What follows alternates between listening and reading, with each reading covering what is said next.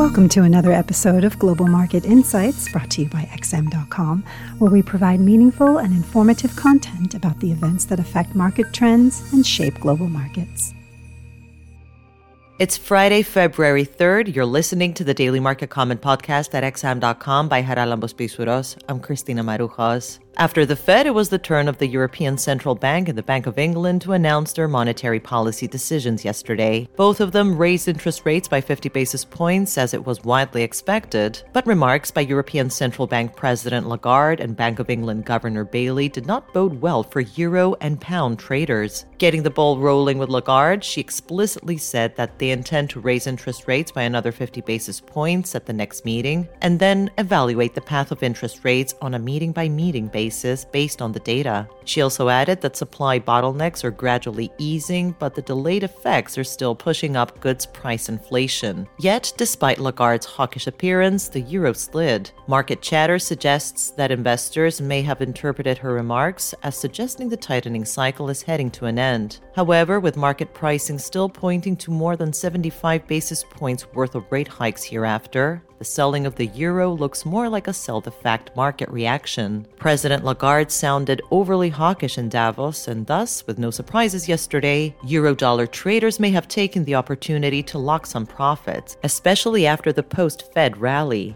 Now, passing the ball to the Bank of England, there was a change in the bank's forward guidance, with Governor Bailey saying that the change reflects a turning of the corner in the fight against inflation. Previously, the bank said it would respond forcefully as necessary, but now they mentioned that further tightening would be required if there is evidence of more persistent price pressures. With the United Kingdom expected to experience the worst recession among major economies this year, and market participants pricing in only another quarter-point hike by the Bank of England in this tightening crusade, the pound fell and may continue to suffer for a while longer. Due to similar expectations surrounding the Fed, pound-dollar may not be the best pair to reflect further weakness in the pound, but with the European Central Bank still expected to proceed more aggressively than both the Bank of England and the Fed, euro-pound may be a better proxy. Today, the financial community will likely turn its gaze to the U.S. employment report for January. Non-farm payrolls are forecast to have slowed to 185,000 from 223,000 in December, while the unemployment rate is anticipated to have ticked up to 3.6% from its 5-decade low of 3.5%. Both numbers suggest a still tight labor market, but with average hourly earnings expected to have slowed, investors may get more confident on a potential pivot by the Fed at some point this year, and thereby enter new short positions in the dollar. Fed Chair Powell appeared less hawkish than expected on Wednesday, saying that the disinflationary process has started.